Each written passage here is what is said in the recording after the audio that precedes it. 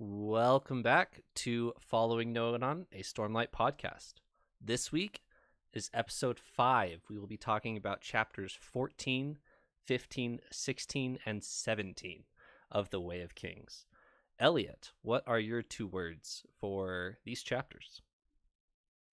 So the 2 words I thought maybe summarized what I took out of these chapters were respect and servant leadership. I'm smashing that into one word, and I'm making it so. Respect and servant leadership. Okay. Servant leadership. All right.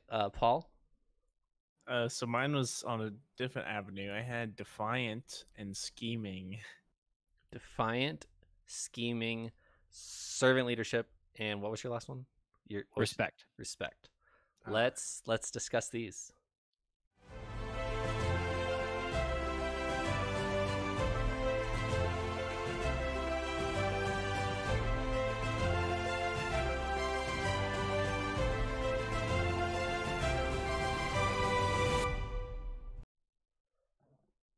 All right.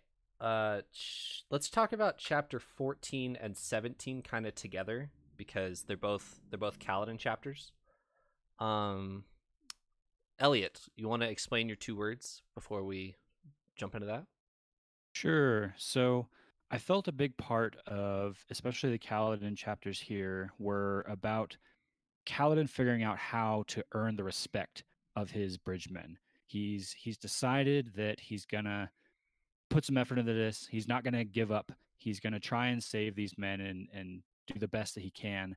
But he quickly realizes that he can't do much for them if he doesn't have their respect. And so that's something he has to figure out how to earn.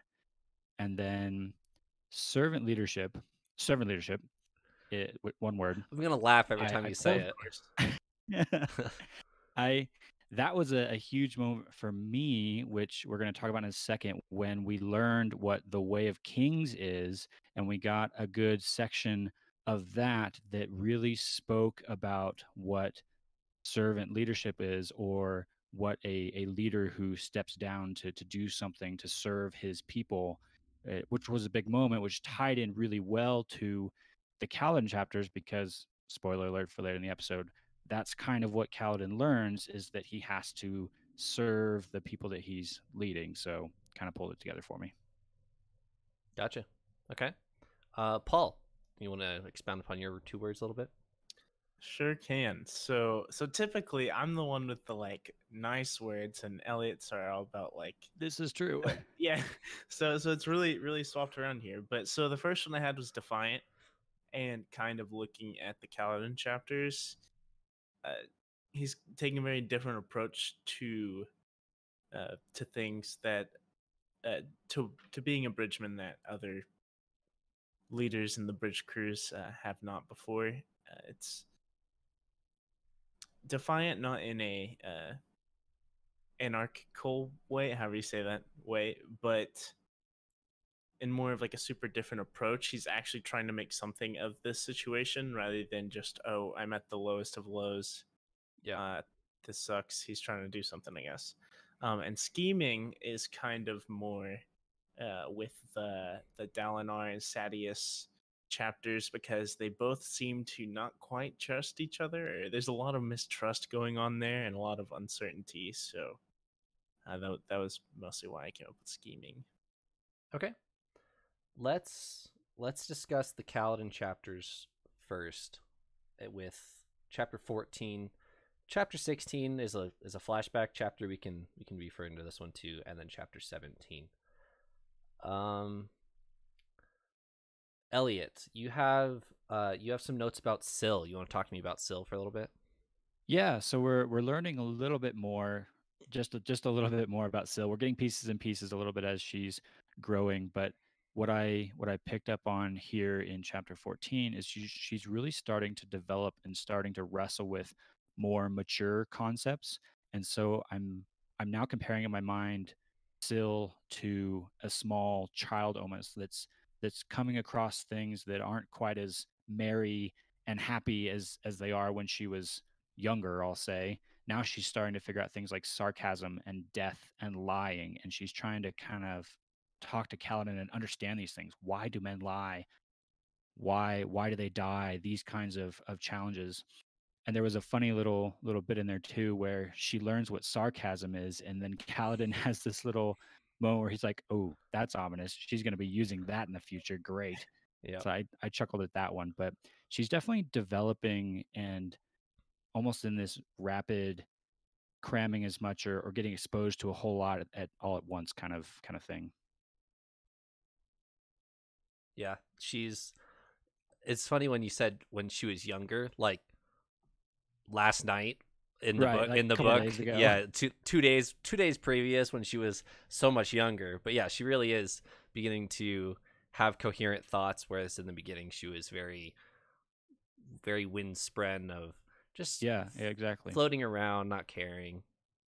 This development with Syl is one of my favorite things so far because it's always so innocent and so like so naive that it's like hilarious. Like you said, like a very small child, they're like, "What does this mean?"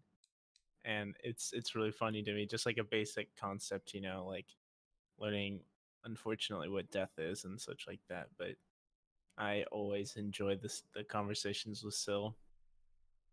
She has a funny moment in chapter 17 too. I'll jump ahead to chapter 17 a little bit.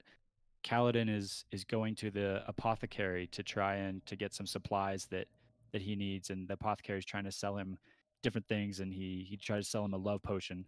And as he's describing the love potion, Syl's like, "Oh, that would be handy. You should give that to Gaz." Yeah. And Kaladin's like, "No, that's not what you think it is." That's That was Yeah. pretty funny not too. not what that means. Still, don't worry about it. Exactly. You should give it to Gaz. Yeah. That's Right actually thought, funny. but no.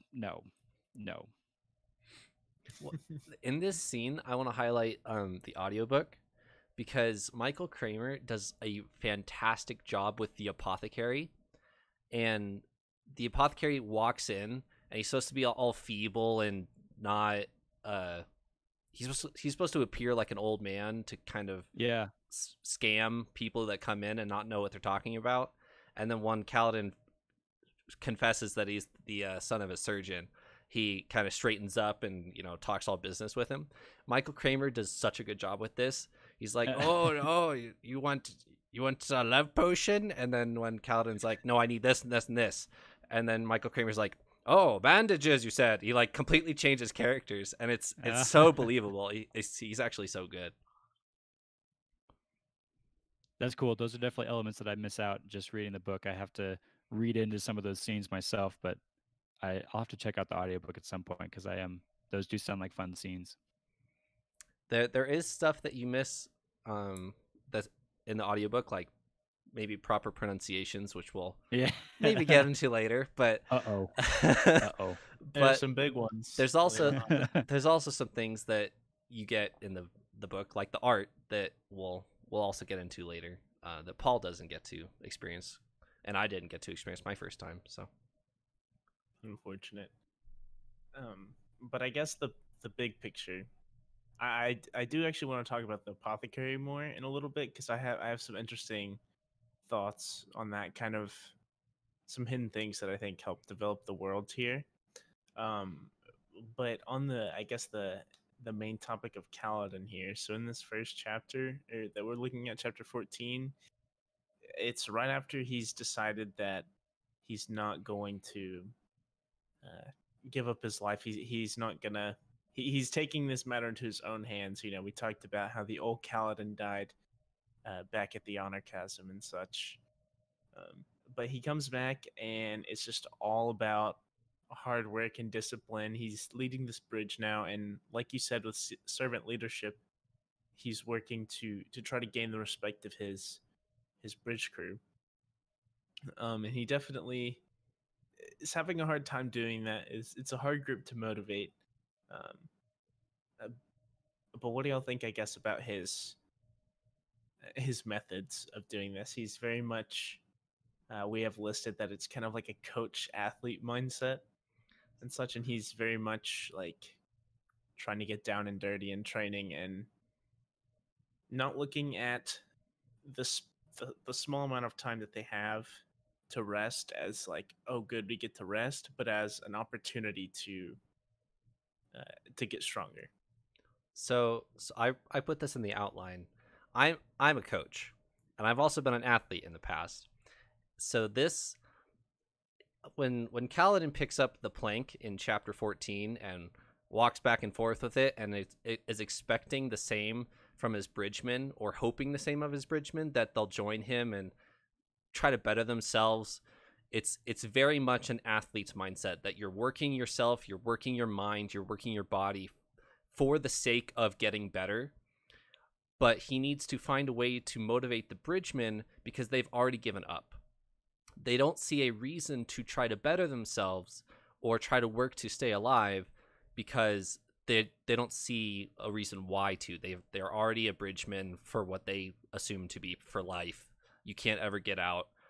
I'm going to die here, so might as well sit and mope for the rest of my life because there's actually no reason to work for it.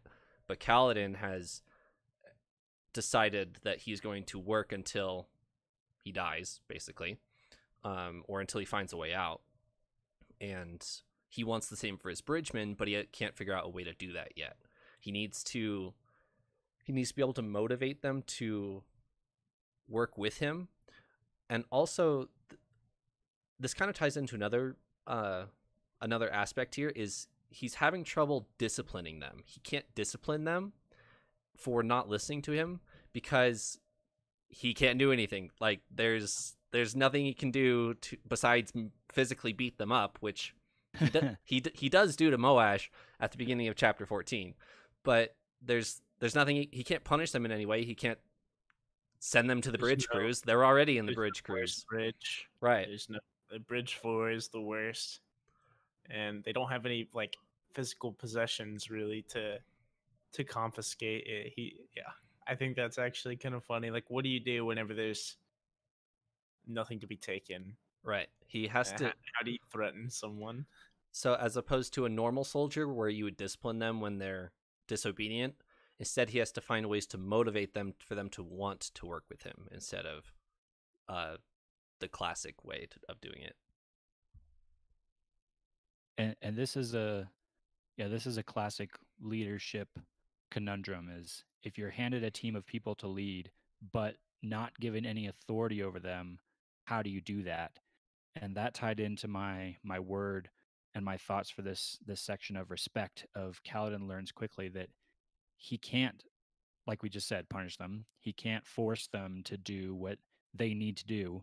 It's in their benefit for them to listen to them, but they've given up at this point. So he has to learn a different way. He has to figure out a different way to earn their respect. And that's where he goes to okay, I'm just going to show them. I'm just going to do this. And eventually, he hopes they're going to fall in line. Right. There's a quote in chapter 14 about authority, which I want to read. Is this the Gaz quote? I almost read this. It's Kaladin talking to Syl with kind of Gaz there. I'll just read it. You don't have authority, Gaz called. You're not some squad leader on the field. You're a storming bridgeman. You hear me? You can't have authority without a rank. Kaladin left the alleyway behind. He's wrong. Syl walked around to hang in front of his face, hovering there while he moved.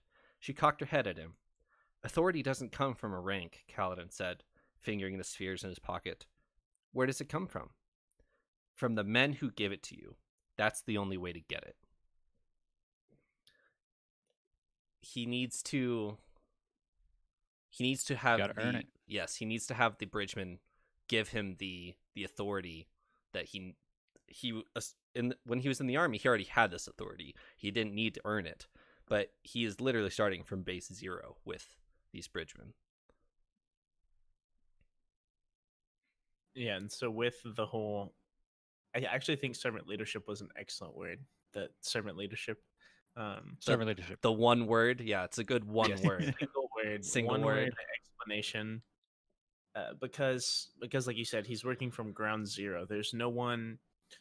Gaz, even if Gaz said like something to endorse Kaladin, I don't think it would make that big of a difference. It really has to come from those who are being led. But yeah, and the only way he can really do that is by yeah, earning it, just earning it through work and support and such. And so a lot of the Kaladin moments here are kind of him trying, like later we talked about the with the situation with the apothecary. He goes there because he's trying to get supplies to help, almost tend to his bridgeman and such, and kind of I feel like he's almost going for the I scratch your back, you scratch mine approach, Mm. in a way. He's trying to help them, and so in turn they will, you know, be willing to stick their neck out a little for him and work together. There's between the part 1 and this chapter 14 here, Kaladin has certainly regained his pride, and I want to read 2 quotes, one on 217 from chapter 14. Those stairs, stunned and hostile though they were part of what kept Kaladin going. He also ran to work out his frustrations, that boiling, churning pot of anger within him. That's him carrying the plank back and forth in front of the bridgeman. And then in 260, page 264 for me, which is chapter 17, they're on the bridge run, and they just put their bridge down at the first chasm, the one that doesn't have the permanent bridges, and he's about to collapse with the rest of the bridgemen, and he says to himself, "No," he thought, steadying himself. "No, I stand." It was a foolish gesture. The other bridgemen barely paid him any heed. One man, Moash, even swore at him. But now that Kaladin had made the decision, he stubbornly stuck to it, clasping his hands behind his back and falling into parade rest while watching the army cross. He's almost too prideful, actually. He's found this spark of life within himself, and now he thinks I think he thinks he's better than everyone else because he thinks this, that he's willing to fight for himself and nobody else is, and therefore he's willing to stand even though there's no real reason to. He's going to do it anyway because he's prideful. It reminds me of, there's always that one kid, right?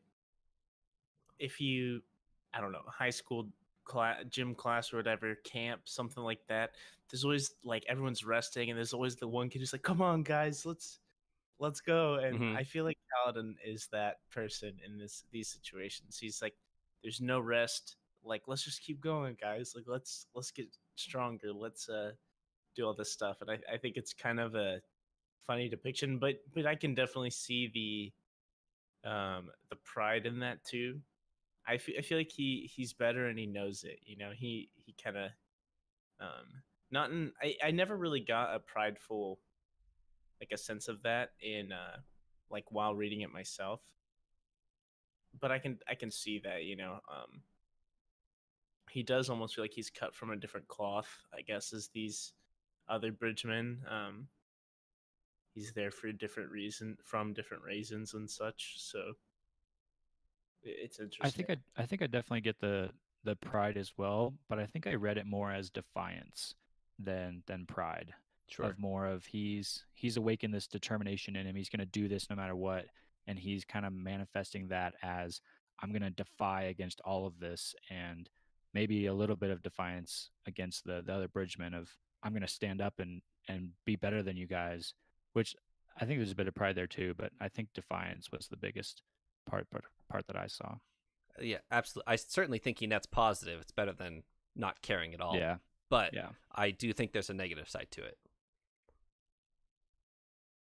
It's good because that was one of my 2 words, defiant. I guess I hit the nail on the head there. So one of my personal favorite parts, kind of moving along, well, actually, staying on Kaladin, I wanted to talk about the apothecary a little bit. Okay. So I think it's funny that all these kind of shop owner type characters we've met, I'd say like the bookkeeper from the Shalon chapters, the bookstore owner, as well as the apothecary, they always assume that the person coming in is like doesn't know what they're talking about, doesn't know what's going on. It's always, are you looking for some like romance novel, or do you want a love potion? Is that why you came to me? And stuff. It's Right. always like something like that. And then whenever the person like shows that, I don't know, they're not shallow, I guess, or they're there for a legitimate reason. They kind of like straighten up and Yep. uh, and I don't know if that was kind of to show that maybe they do deal with a ton of people who just come in and are like really surface value. They come in and they're like, "Oh, Mr. Apothecary, will you like make this person fall in love with me or something?" Do they? I wonder if they like kind of a glimpse that maybe they deal with a lot of um like maybe they went to this kind of like profession and they almost seem like a little weary of maybe the people they deal with. I could be totally off on that, but I mean, maybe just a thought on. I don't know. Maybe it's not a super deep. The people aren't super The deep in thought. I don't know. Not well yeah, versed. the, the But the shopkeepers that we've met so far, the book shopkeeper back in the Shalon chapter, and now the apothecary, are definitely not out to help anyone for sure. They're definitely looking to make a buck where they can, definitely. mhm, yeah, They don't have much honor. Nope. Just that's thought true. I'd throw that random word out. It's not the theme of the entire thing. True. So there's another part of that apothecary scene that I want to point out that I'm going to come back to later. When he goes to try and pay that apothecary, he pulls out his spheres, right? His spheres that Gaz gave him earlier. We saw the scene where Gaz gave them to him and they were glowing with stormlight, but he pulls them out of his pocket to hand to the apothecary and they're not glowing anymore, which I definitely noted as suspicious. That seems odd to me. I'm going to come back to that in a second because there's another example of that again, but I noted that in this scene. And the apothecary was kind enough to take the spheres, but it was kind of like a come on, like done Yeah. spheres, like Well, give me a break, there's also a phrase that he uses, which I think is very clever. He accuses Kaladin of, quote, passing dun spheres off on me, which like dun spheres are just as worth as infused spheres, but the phrase dun spheres means counterfeit. He's accusing him of passing counterfeit money off on him, and he calls them dun spheres because counterfeit money wouldn't be infused because it wouldn't be a real gemstone. So Right. I think that's a cool phrase that Brandon Sanderson just threw in there as this is what a kind of thing that people say in this world of you're trying to pass dun spheres off on me as opposed to you're trying to scam me. I think that's cool. It's true. So aside from the Kaladin chapters, my personal favorite part of this episode is kind of talking about the chapters with Dalinar and Sadius. Okay. I thought that it was really interesting, and it was part of why I put scheming, because we see a lot of dialogue between like the whole bunch, right? Mhm. Dalinar, Sadius, like Adolin, I believe, and Renarin, Dalinar's sons. And long story short, it seems like none of them trust Sadius, but we also get a glimpse of why Dalinar does trust Sadius. In any right. And I said scheming largely for Sadius. He seems very. I almost got like a maniacal vibe. He seems just up to no good, and it always makes me afraid that he's gonna like backstab someone. Um, Okay. This was another reason why I picked respect as one of my words, actually, because the relationship between Dalinar and Sadius is definitely a fascinating one. And I don't remember if the text actually said this or if you just get this from the whole scene in general, but Dalinar respects Sadius, but he doesn't like him. He's not his friend, but he will work with him as a colleague in order to protect the king.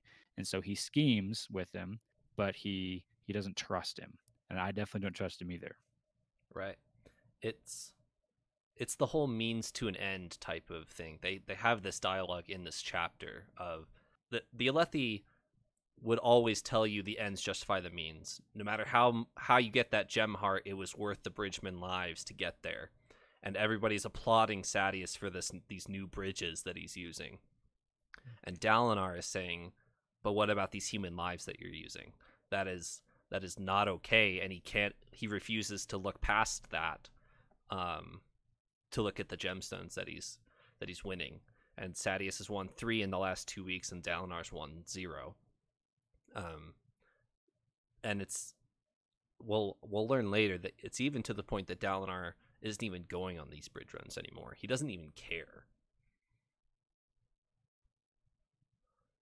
Definitely two different approaches to the war, and definitely founded in their. Well, I think it shows what their motives are. Dalinar's trying to adhere to the Alethi war codes and these ancient code of honor, if you will, which is kind of showing him that this whole war is a little bit of a farce, and so he's trying to actually protect the king. Whereas Sadeas is all out for wealth and reputation, and he just wants to beat the next battle in front of him, which very different from Dalinar. Speaking of these Alethi war codes, we learn what the Way of Kings is in this section, and Dalinar and Adolin have this little conversation of Gavilar's dying words and how he referenced the Way of Kings.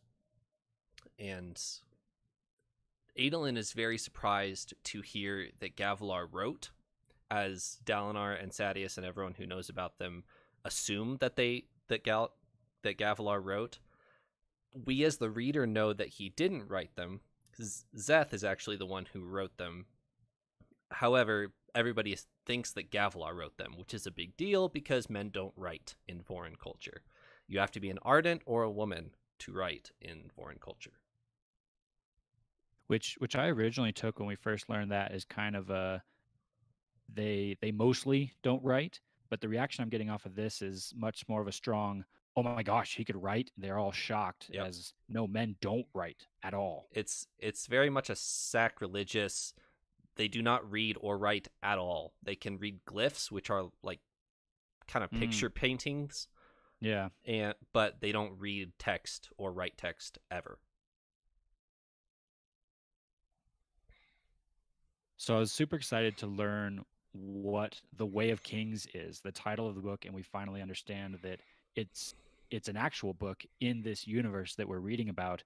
And I had a very meta in air quotes moment, because I realized that we're standing here reading Way of Kings and talking about it, and Dalinar and Adolin are standing there reading and talking about Way of Kings. And even more than that, like Paul, you're listening to the audiobook. Well, so is Dalinar. Dalinar can't read, so he's having it read to him. He even mentions like listening to the Way of Kings, and I'm sitting here like, wait, that's what we're doing. We're reading and we're listening to the Way of Kings. It was a very, I don't know, odd meta experience there. We're watching someone. But I did think, but I did think that the quote that they mentioned at the end of chapter 15, where Dalinar kind of quotes in his mind from the Way of Kings, was really good and really encapsulated my thoughts on servant leadership and respect. So I'll go ahead and I'll read that. It's a little lengthy, but it's good. So bear with me for a second. I once saw a spindly man carrying a stone larger than his head upon his back. He stumbled beneath the weight, shirtless under the sun, wearing only a loincloth. He tottered down a busy thoroughfare. People made way for him, but not because they sympathized with him, but because they feared the momentum of his steps. You dare not impede one such as this. The monarch is like this man, stumbling along, the weight of a kingdom on his shoulders. Many give way before him, but so few are willing to step in and help carry the stone. They do not wish to attach themselves to the work, lest they contend themselves to a life full of extra burdens. I left my carriage that day and took up the stone, lifting it for the man. I believe my guards were embarrassed. One can ignore a poor, shirtless wretch doing such labor, but none ignore a king sharing the load. Perhaps we should switch places more often. If a king is seen to assume the burden of the poorest of men, perhaps there will be those who will help him with his own load, so invisible, yet so daunting. I thought that was super deep about the weight of leadership and the act of stepping in and helping someone, and what that says about leadership was big, not only for the Dalinar story, but also relates directly to the Kaladin story, I think, with where he's at. This was, I think, the most notable quote out of what we've looked at so far, because it also gives a lot of perspective, right, on how there's so many people willing, or at least potentially desiring, to help a king, but when it comes to a lowly worksman, how big of a difference that is. And I think that was a really good lesson. And was that like an actual, supposedly like a quote from The Way of Kings? Correct. That Dalinar is reading, which I also think is cool. And so it kind of shows some more perspective on how Dalinar thinks almost, and what he kind of his mindset, What he's aspiring to. yes, what he's, his character. Right after that quote, Dalinar is very surprised to realize that he can quote it word for word in his head, which I thought was very interesting.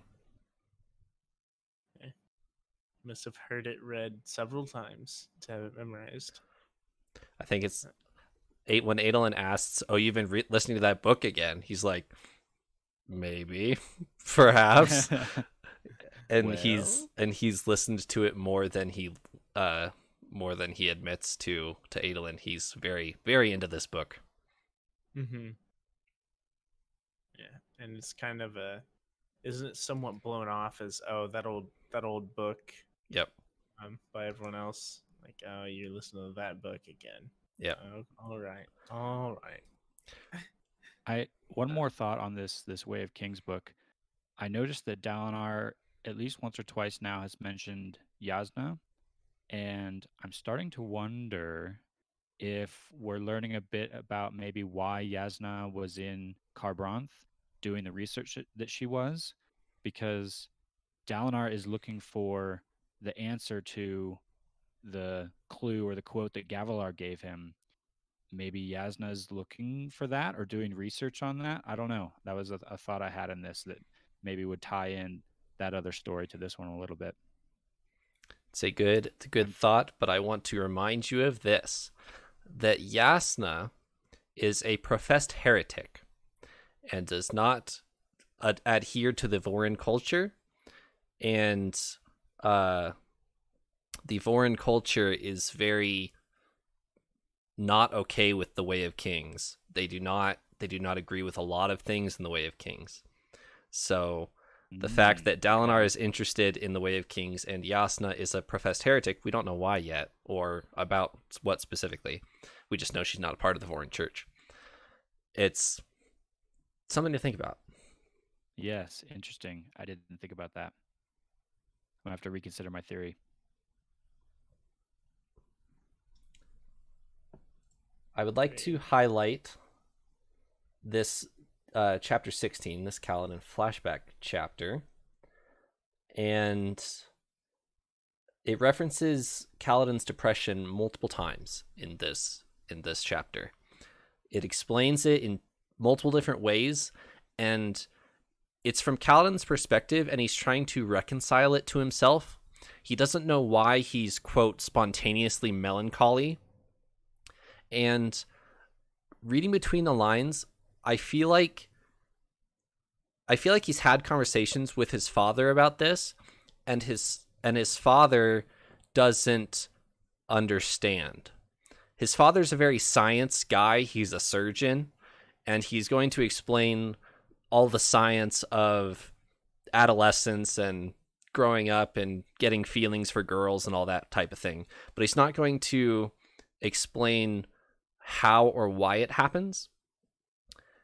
And so when he feels his depression sweep over him, and it's a black eel coiled inside of him, as the book says, or a strange blanket of melancholy smothers him unexpectedly. He's trying to figure out why this is happening, and his father hasn't given him any clues. I don't think he just doesn't understand the depression part of it. He understands the feelings for Laurel that he's getting, but he doesn't understand the melancholy. I think this is a pretty realistic like depiction, right? It's like he Liren is Kaladin's father, and he knows that growing up, Kaladin's just gonna face a lot of emotional days, bad days, good days, and such. And so he takes a very like realistic approach to everything, and he talks. It kind of mentions that a lot. He's kind of a, I don't know, realistic. Take a step back and look at the picture thing. We've seen that with even his like philosophy on there are those who save lives rather than take lives. It's not a standard approach, I guess, in this world, but it's a pretty like holistic approach, and I feel like that's kind of how it is with his relationship with Kaladin, in that he knows that there's going to be these problems, so he kind of addresses it, but I guess he doesn't take it too seriously. He almost takes everything with a grain of salt. Makes sense. As an engineer myself, I definitely relate to Liren a bit with the very black and white and very scientific approach to everything. And like you said, Trevor, he's going to explain the facts to Kaladin, but not necessarily the how to deal with it. And yeah, Paul, I think you're touching on the fact that Kaladin feels a little bit lost there. I think maybe he's not quite getting the guidance maybe that he wants or needs. But I think that leaves me asking an interesting question here. Where is Kaladin's mother? Have we heard a reference of her yet? I don't recall that we have. We've heard one reference. We don't know her name yet. We have heard one reference to his mother, and quote, she put great stock in glyph wards, unquote. That is the only reference we've had, which was a couple chapters ago, and Liren chided her for clinging on to superstition. That is all we've heard of Kaladin's mother so far. Interesting. I did not actually remember that, but that's an excellent point. So I want to go back to the depression real quick, because I do think this is turning into a fascinating aspect of Kaladin's character, and as we mentioned a second ago, a very relatable, a very real aspect to a fictional character. And I've had a lot of discussions with some of my friends who struggle with this depression, and trying to figure out how to understand how depression works and how to help someone who's going through that moment. And I really appreciated the description of depression as the black eel coiled inside. I mean, Kaladin, his depression it's a creature that lives in his mind that he knows is there, and he doesn't know when it's going to strike or when it's going to come, but it's always just kind of in the back of his mind, sitting there waiting for it. And that was a really powerful depiction of depression for me, and helped me understand that really well. And I like that in both examples that we've now seen of Kaladin dealing with depression, both with him at the edge of the precipice, the honor chasm, and then in a much not quite as serious note here that we get in chapter 16, where he's just kind of walking through the rocks and feeling this depression. It's just a simple act of kindness that snaps him out of it. It's Syl bringing him that leaf that she can barely carry, and it's Tien, his brother, just handing him a rock that is not important at all. It's just a useless little rock, but just that act of kindness is enough to lift Kaladin out of that. And that's a cool little lesson for me to learn right there about how to help someone with depression, which I thought was really cool. I'll bet Kaladin would have listened to NF. Sorry, it came to mind and I couldn't resist not mentioning it. I'll bet he would have listened to NF. Yeah, he seems like the type. Yep. Kaladin's just got an NF album in his bag. Yep. It does Yep. show that it's not so much of what he's given or what he has, but that there's someone there for him or someone there supporting Yeah. him that wants him to do well, or at least just cares with them or cares for him. Like we said, the leaf with Syl, obviously it was a poisonous leaf, and it was really ironic. But just she cared enough to do something in an attempt to help him. And with Tien, he's showing him this like cool rock, and it's just kind of these like simple interactions that show Kaladin that maybe things aren't as bad as he thought and stuff. I think that's a really really awesome, really good moments. I totally agree. At the end of this chapter 16, this is a plot point that I would like to highlight. Bright Lord Wistio, who is Laurel's father, dies at the end of the chapter and leaves Kaladin specifically a huge goblet of spheres in order for him to go to Kharbranth to learn to be a surgeon. And he's very torn at this. He's obviously honored, but he now has he has this opportunity to go to Kharbranth, which part of him wants, but he also still hasn't decided whether he wants to be a soldier yet or not. And now his choice is ripped from him, and he doesn't know how to feel about it at the end of the chapter. It's true. It's during this time where he's like, I'm going to go be a soldier and earn points of valor and all this cool stuff, and he's going to become a shard bearer, and kind of these hopes and dreams almost. And then there's his dad saying he should be a surgeon and such, and didn't even say that Laurel like wanted him to go be a soldier. So yeah, there's a lot of external forces and internal forces he can't decide and such. So it's interesting though. The chapter ends with that moment where Kaladin's kind of like, oh man, my choice just got made for me. I guess I have to go become a surgeon. But as far as we know from the present time Kaladin, that didn't actually happen. So now I'm really curious what happens between where we're at in flashback Kaladin and where we're at in current Kaladin that causes him not to go and become a surgeon. Because as far as I can tell, that didn't actually happen. So now I'm really curious. I need answers. that's true. I kind of just assumed he went and didn't think enough about it, I guess. But yeah. I mean, I guess we don't know for sure that he didn't go, but just from what I think we've seen in the present day chapters, I'm guessing that he didn't go. But I don't know. I really want to. He had his time as like serving in the army, right? Serving in the military. Yeah. So we know he did become a soldier, and he was pretty good at it. Right. Now, so if this helps you at all, they weren't going to let Kaladin go to Kharbranth until he was 16, or until his 16th weeping, which weepings are once a year. And at the current time, he's 19, and he's spent 4 years in the army so far. How old is he in the flashback chapters? Interesting. Like 12 or something? I believe he's 13, 14. But yeah, all of that is known information. I'm 100% sure. So you can piece that together for your hypothesis of if he went to Kharbranth or not.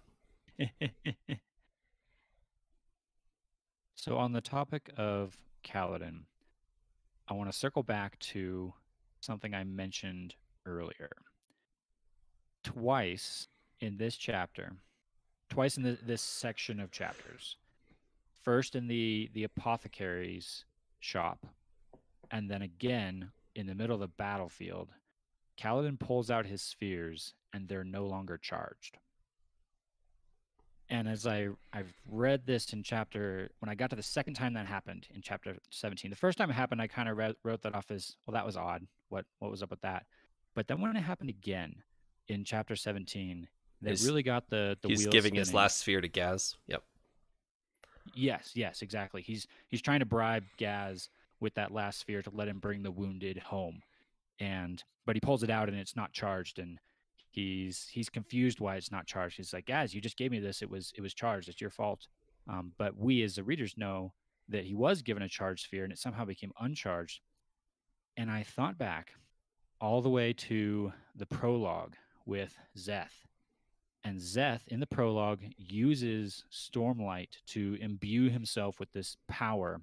And then I think even in the interlude chapter we had Szeth, he makes a comment about as they're about to get mugged, or as he's in the process of getting mugged, or his master there, he thinks to himself, oh, there's Stormlight in his spheres that I could use. I wonder if Kaladin has just accidentally used the Stormlight in these spheres to help him perform the incredibly arduous task that he's doing. I don't have any more evidence for this, but now I really want this to be the case, that Kaladin has somehow accidentally used this power that so far only Szeth has used. I'm smiling. I'm smiling at Paul's reaction. Paul's reaction to this is that's something I had not thought of. Paul's light bulb, as you were explaining, is just like, what? It did. I'm not gonna lie, that because I just blew it off as, okay, that's about, a charged sphere lasts about a day or two. I mean, that was what I was thinking. I was like, okay, Gaz just did a lame job, Yeah. charging these spheres. But that's a really interesting thing, and there's kind of this allusion towards Kaladin has this great luck and such. And so he's, maybe there's more going on behind the scenes. I was just like, oh, he's the protagonist. Protagonists don't die, Right. I really like that, Elliot. Thank you so much. Good work, Elliot. I'm going to be disappointed though. If it's not. It's just that the spheres just powered down on their own. Yeah, I would be kind of disappointed too now that you've pointed that out. But now I'm going to be looking for this as we read. That is, I will too. Oh wow. There's a scene, well, the entire scene of chapter 17 when Kaladin is saving lives. They've set their bridge. They're all hiding under this rock, him and Rock and the rest of them.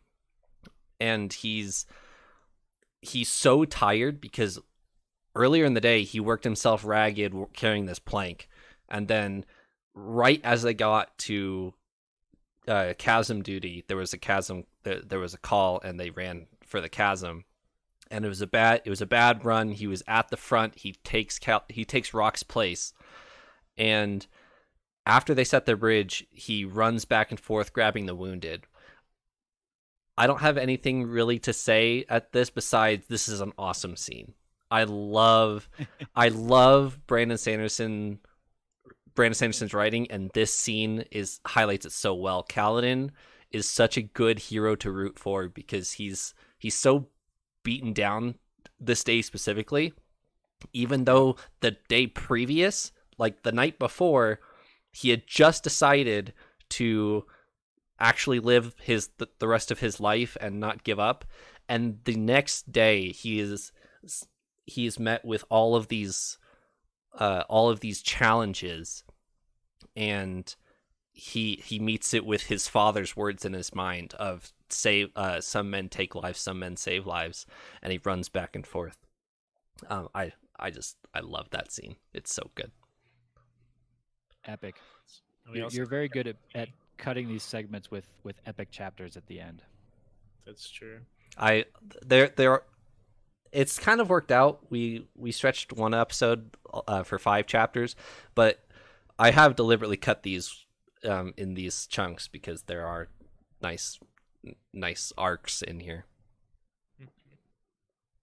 Good moments to start on and end on. Indeed. I wanna leave this with a quote at the end of chapter 17. I want to get you guys get your crazy hypotheses about this. I want to compare a quote at the end of chapter 7, well, kind of the middle, towards the end of chapter 17, and compare it to an earlier quote. This is when Kaladin has just run and grabbed Gadol from the battlefield, and it says, Gadol spit up blood, coughing. They break the land itself, he hissed, eyes wild. They want it, but in their rage they will destroy it. Like the jealous man burns his rich things rather than let them be taken by his enemies. They come. He gasped, and then he fell still. Think about that for a second as I flip to at the beginning of chapter 7. This is the intro piece before the actual chapter. And it says, they are a flame. They burn. They bring the darkness when they come. And so all you can see is that their skin is a flame. Burn, burn, burn.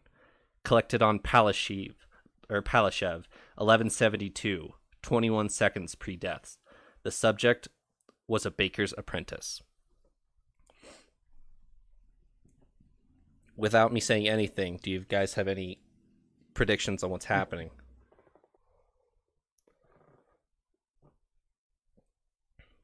I will admit I did not think too much about that quote before until just now. I kind of passed over it as the ravings of a dying man, but now that you tie those together, that is interesting. I'm thinking if it somehow has something to do with the Voidbringers. We've been told in the past that the Voidbringers are these huge beasts that destroy the earth. I don't remember if they were talked about in reference to fire, though, and both the quotes that you mentioned talk about burning and fire. So I don't know. I'm kind of mystified. I was really hoping that Elliot would have the answer. So I don't have any profound guesses. I'm not expecting you guys to have answers here. I'm just wondering what you guys think of this. I think, along with many things that we've talked about so far, that this will probably be answered later on. That's a valid assumption. It's definitely ominous for sure. Mm-hmm. And it makes me, I'm not sure if these are references to the past or references to the future or the present somewhere else in Roshar, but it's definitely ominous. Something big is either out there or was or is coming. It's got to be a reference to something like all-encompassing. My first thought is maybe it's like a reference to death itself, or mankind itself, or something like that. That's my thought, is just something that's overarching and would affect everyone. But I can't get any more specific. Okay. I will leave you guys to dwell on those. Any closing? I'm not going to tell you. Are any closing thoughts for this episode? I want more Syl conversations in the future because they're always my favorite. Syl conversations are good. I want more Kaladin. The more we see of Kaladin, the more I want to know where he's going. Is he going to be successful? Is he going to be able to get out of the situation that he's in? I do think the Kaladin storyline is the most gripping so far. Well, lucky you. He's the main character. So that's convenient. Guess I got to read more. Indeed. Well, we will reconvene next week. Thank you for joining me, Paul and Elliot. Adios. Pleasure. See ya.